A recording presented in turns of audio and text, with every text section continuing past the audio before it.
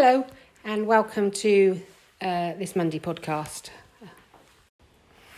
I was wondering what topic to cover next really for the Monday edition, but sometimes topics just kind of fall in front of you, and actually there's two this week, but one of the first that cropped up was the shortage of CO2 and how that will impact on our food supplies.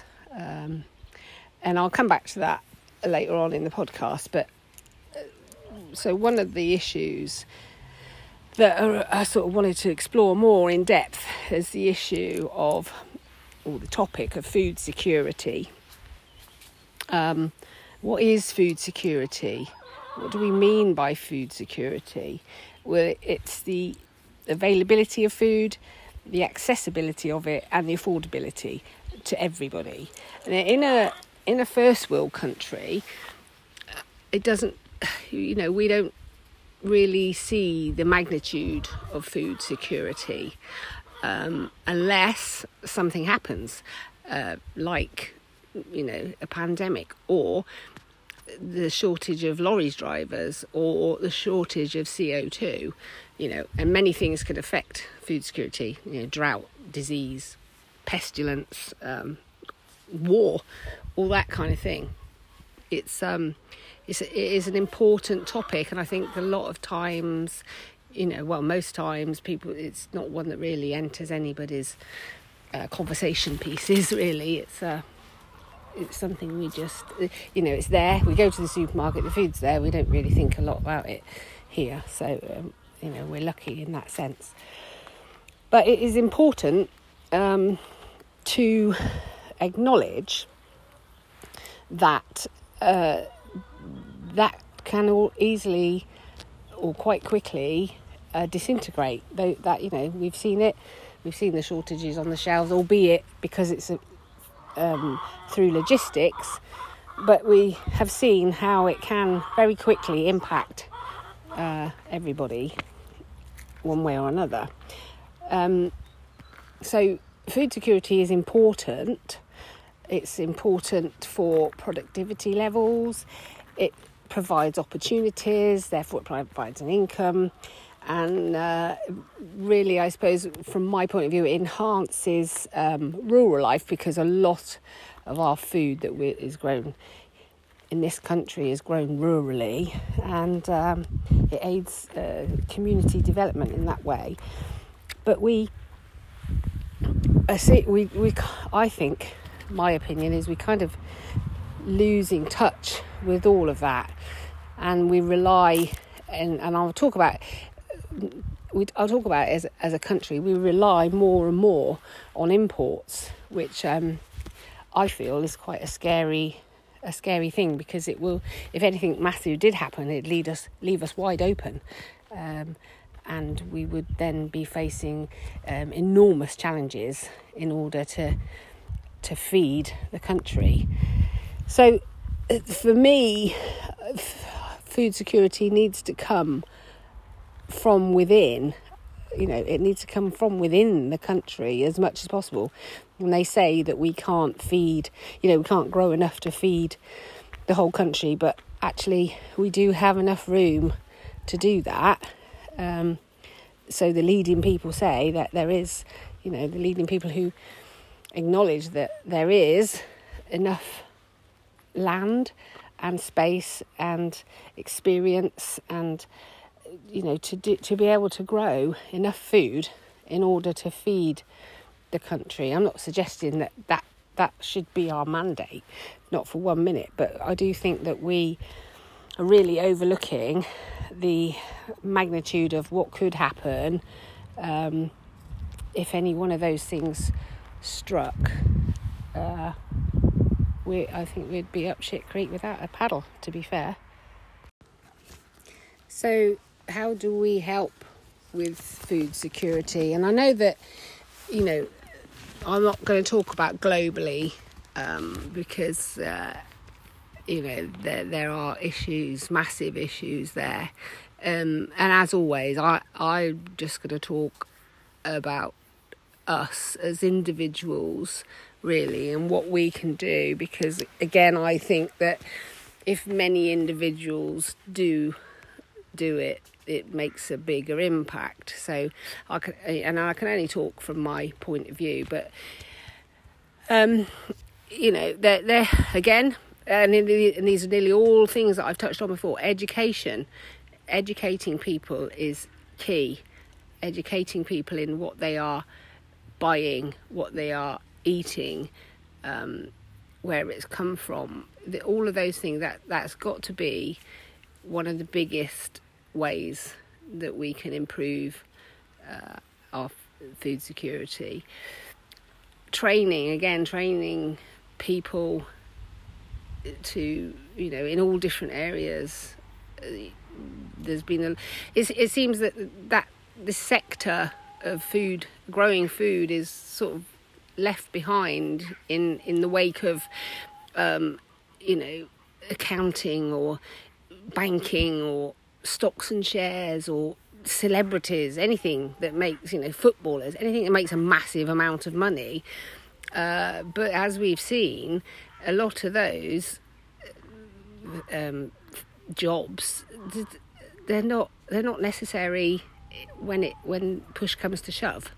They can be sidelined when push comes to shove.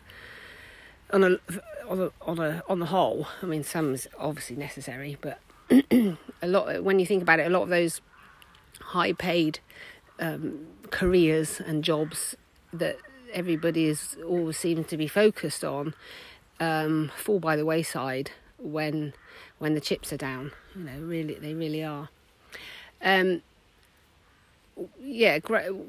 Growing practices need to change, and they slowly are, but they need to change massively right across the board in the way we look at how we grow things. I think personally we need to grow them on a smaller scale rather than massive, big monoculture farms. That's my personal opinion. Again, along with training, you need to invest in people's skills. There's a lot of people out there with a lot of skills that are not even, they're not even in the sight of any of these systems that need to fall into place. They're just by the wayside. That, just for instance, the amount of skill that a 60-year-old chap has got that's been working on his allotment for so many years is massive. There's a massive amount of skill there, never been tapped into ever. So, that kind of thing. We need more efficient food chains, and with the more efficient food chains and shorter supply chain as well. And even you can do that. You, as an individual person, you can shorten your supply chain. So things like field to fork are taking off, and sometimes I object to these things getting buzzwords, becoming buzzwords and having, a niche market, but actually they do push the topics to the forefront when that's done. When you get a buzzword that everybody suddenly is banding around, it does help. It definitely does help. We can reduce waste. We can, cooking lessons. I mean, I remember when I was at school, we had cooking lessons. And it was very sexist. We had cooking lessons. The boys had woodwork and metalwork lessons. But, cooking, we all eat.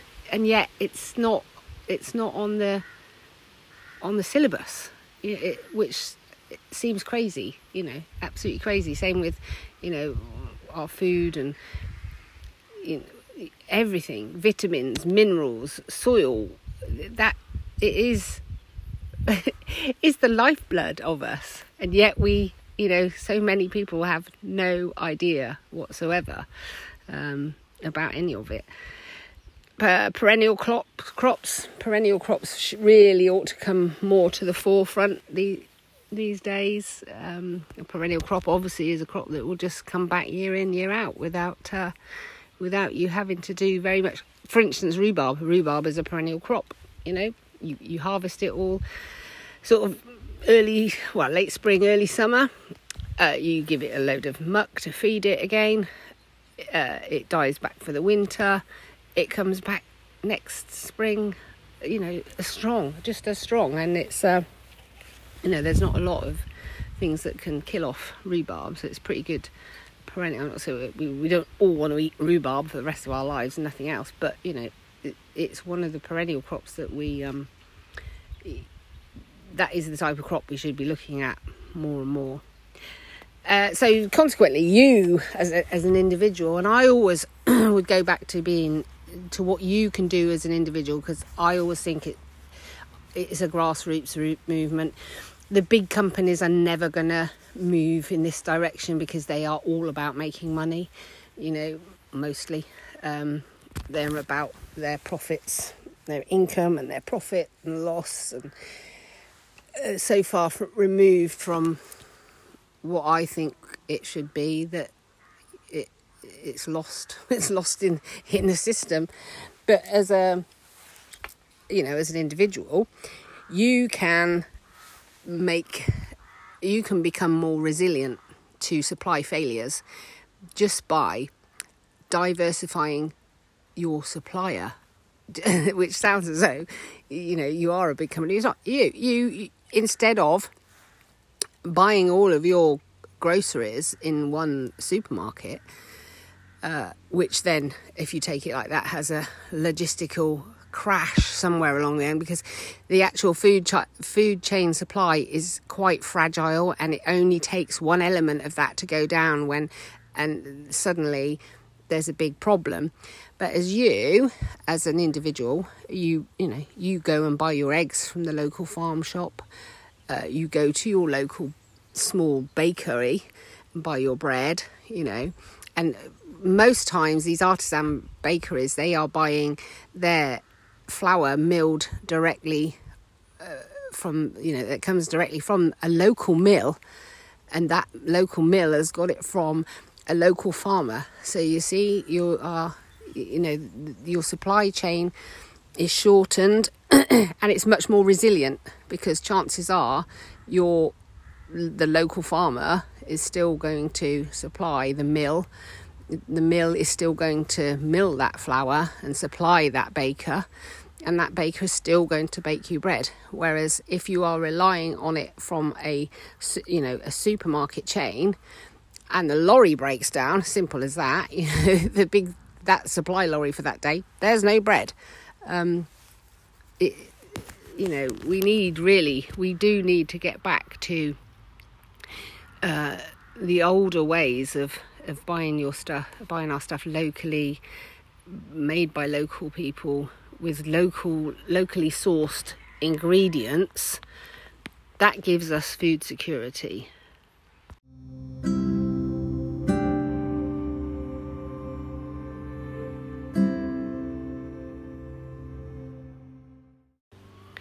You might listen to that last section and think, yeah, well, that's all very well, because but what if you're on a budget? That kind of food, buying that sort of food from producers like that is more expensive. And yes, it is. And I'm going to just go on. There are two prongs to that particular fork.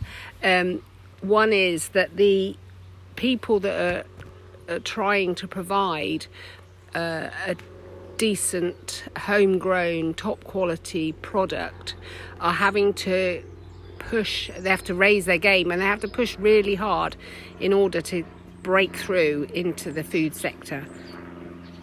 That's the first thing. The second thing is that we have forgotten actually the cost of food, because we are so used to having cheap food on the shelves that we've forgotten the true cost of it, to be fair. And we can cook less, we can use less, we can eat less, but better quality. We don't, all this, I was going on about the massive array that is available.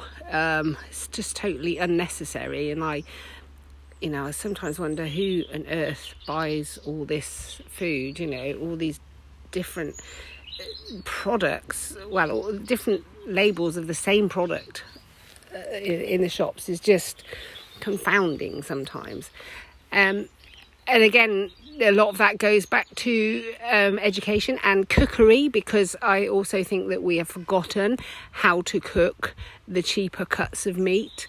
We have forgotten how to cook, if you're not a meat eater, we have forgotten how to cook with dried goods, beans and peas and lentils and things that are a lot cheaper. They're drier, but people just don't know how to cook with them anymore.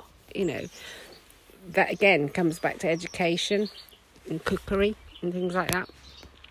Yeah, it is more expensive on the surface, but actually our food costs quite a bit to produce, except the supermarkets, they will take the hit on a lot of the products because they get it back on different products.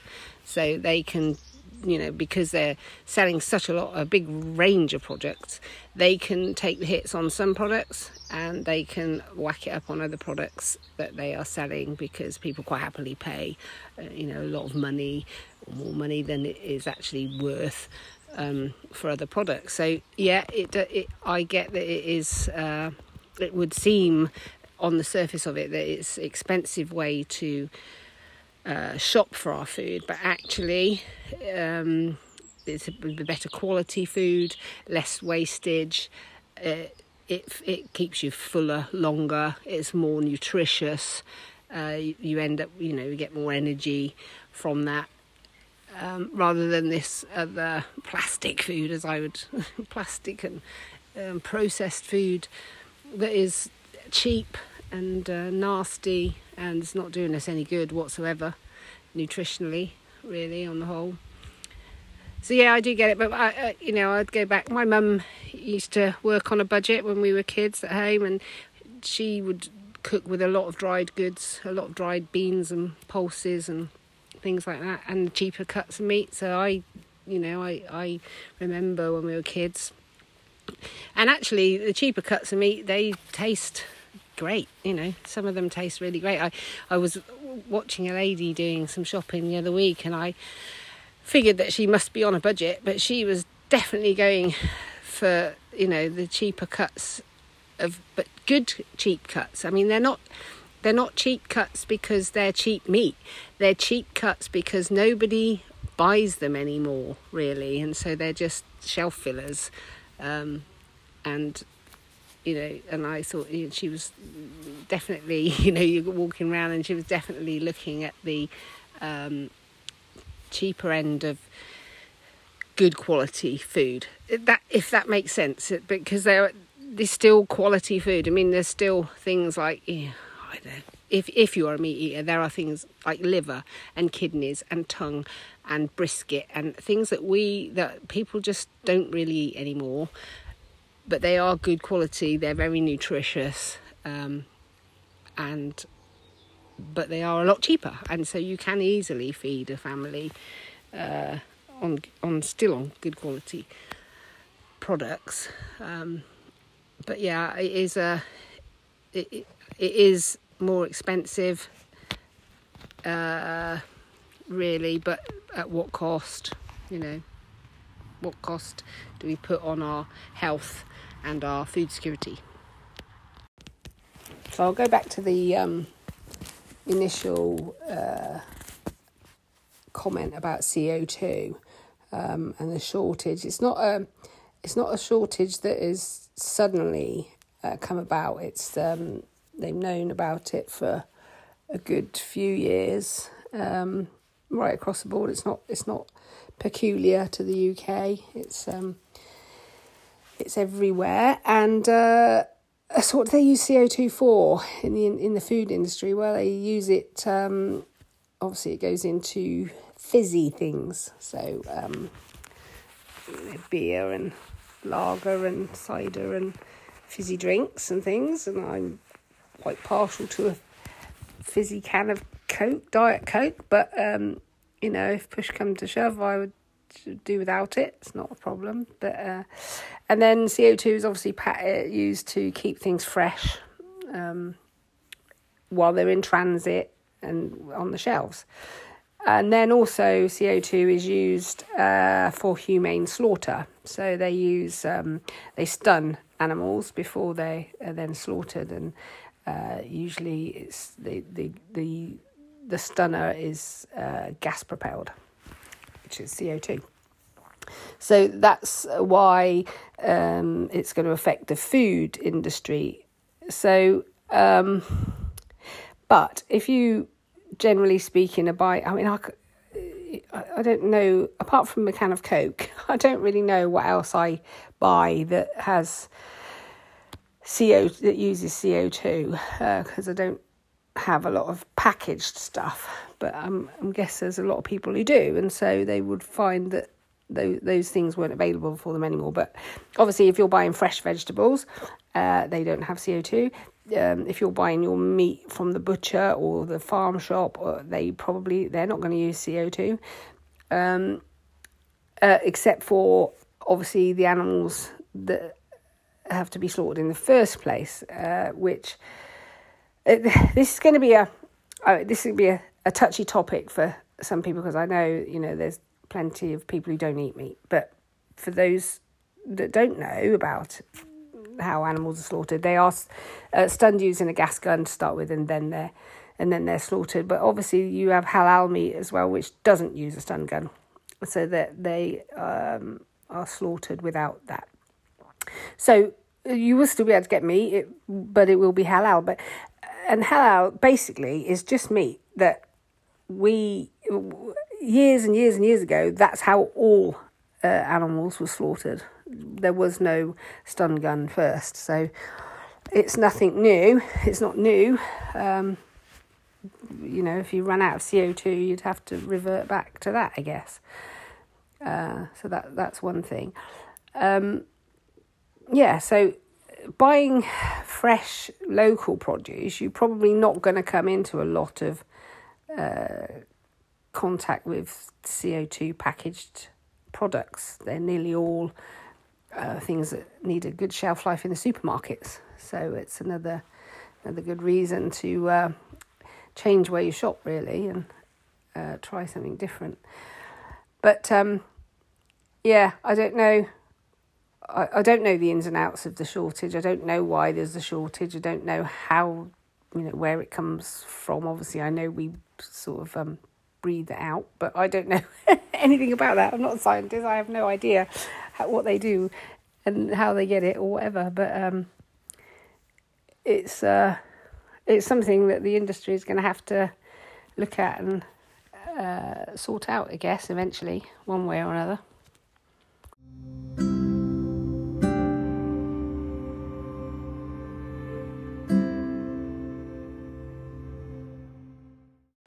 I thought I'd better look up how CO2 is made, because it's probably elementary science, but it's a long time ago since I was in a chemistry lab. And obviously it's carbon and then an acid is added, and it creates an oxygen. I think that's the basics of it. But so I don't know what the reason for the lack of supply is. I don't know whether they can't make it fast enough. I don't know whether they are running out of some of the basic things they need. I have no idea. But it appears we have a CO2 shortage. How long will that last? I don't know. When I started this podcast, obviously it was a couple of weeks ago, and I listened back to it today, and I thought, well, crikey, now I can add a few other things to that. We have, it's better this week, but we've just gone through a fuel crisis here, and we didn't have a shortage of fuel. What we had was a shortage of drivers to transport the fuel. But there was an absolute panic-stricken nation that went out and filled up all their cars and cans and anything they could fill up, which then created a shortage. And, everybody was up in arms because they couldn't get fuel to get to work or get to the hospital or, to many of the places that they needed to get to. It was absolutely crazy. There was no need for it at all, but it's human nature. But, again, it's like, well, where are you going to go with all this fuel? Somebody in the queue in front of somebody I know just topped up with £13. And you think, why are you keeping a full tank of fuel? Where do you think, if the world goes sideways, you're going to go on a full tank of fuel? It's not, especially in this country, you can't really get that far. So yeah, it was a case of everybody's stocking up, and then other people couldn't get fuel that they really needed in order to get to their frontline jobs or get to the hospital to see people who are sick and dying and things like that. But it is human nature to just go into self-survival mode, I suppose, which is not a bad thing, but actually there was no need for it, so. It was a bit of a crazy couple of weeks, but everybody was hunting for where you could fill up on fuel. And again, one of the securities we have is John said, well, if I can't get fuel, I won't go to work. As simple as that. We can do that. Many people can't do that, but we can because we've worked towards that kind of security. Really, that's what we aim for, so that. If needs be, we can just sit back and think, right, let's just watch the world go by a while and see how this pans out. Then currently this week we now have the energy price crisis, where the energy prices are rocketing. The gas price in particular is absolutely rocketing. Really. That's probably another whole podcast on its own about energy saving techniques and things like that. I mean, we've switched over to electric heating, and one of the reasons for that is so that we can again be self-reliant if anything happens. A lot of people, including us, think about the switching over to solar power. I mean, eventually we want to get solar panels and batteries so that we will be self-reliant if anything happens. And, a lot of people think about solar energy as being eco-friendly. And I haven't looked up the statistics, but on the whole, it is obviously better than fossil fuel burning, but there are still issues with solar and the batteries and the minerals and things that have to be mined for all these kinds of things, and the labour behind that, the exploited labour and things like that. So there are still issues, but one of the reasons, certainly I want to do it, is because if you can store your own electricity as well, then you stand a better chance, if there are power failures and things like that. So, so we've got the energy crisis or energy price crisis. I mean, at the minute it will be capped until next April, but I think people are going to have a massive shock come next winter when the energy prices, probably will double. And it is going to be a bit of a shock, and so people do need to then look at ways to save energy, a lot of energy if they can.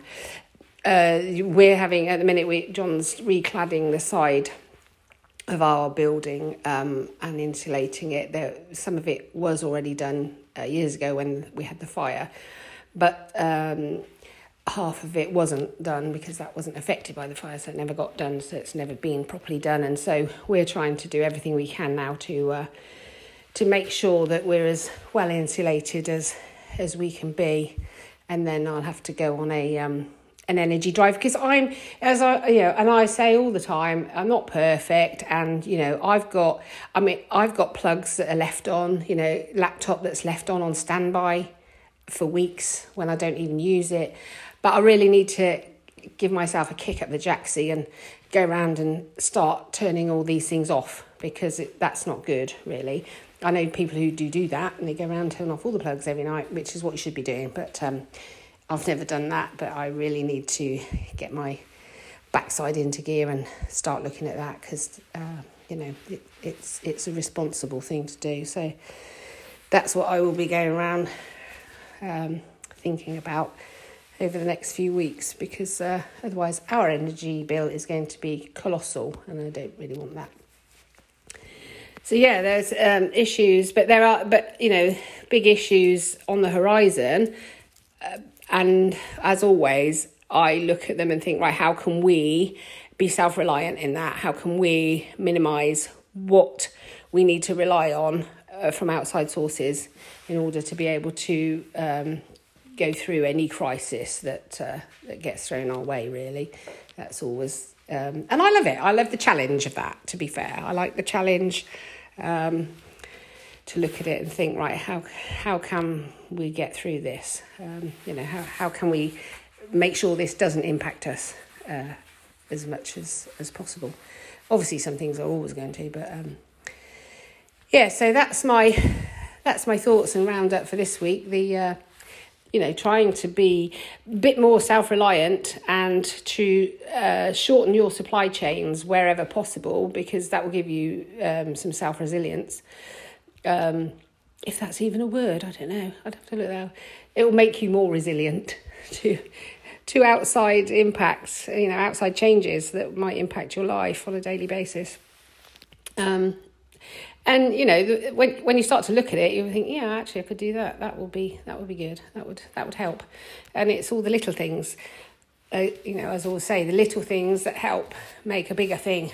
And also, it's good to think about it. It's good to, form views and opinions on it, I think. So thanks for listening to this one. And hopefully I'll have some more Monday podcasts again soon. Sorry, it's been a while, but it's just been a bit hectic. And thanks for listening, and I will catch you next time.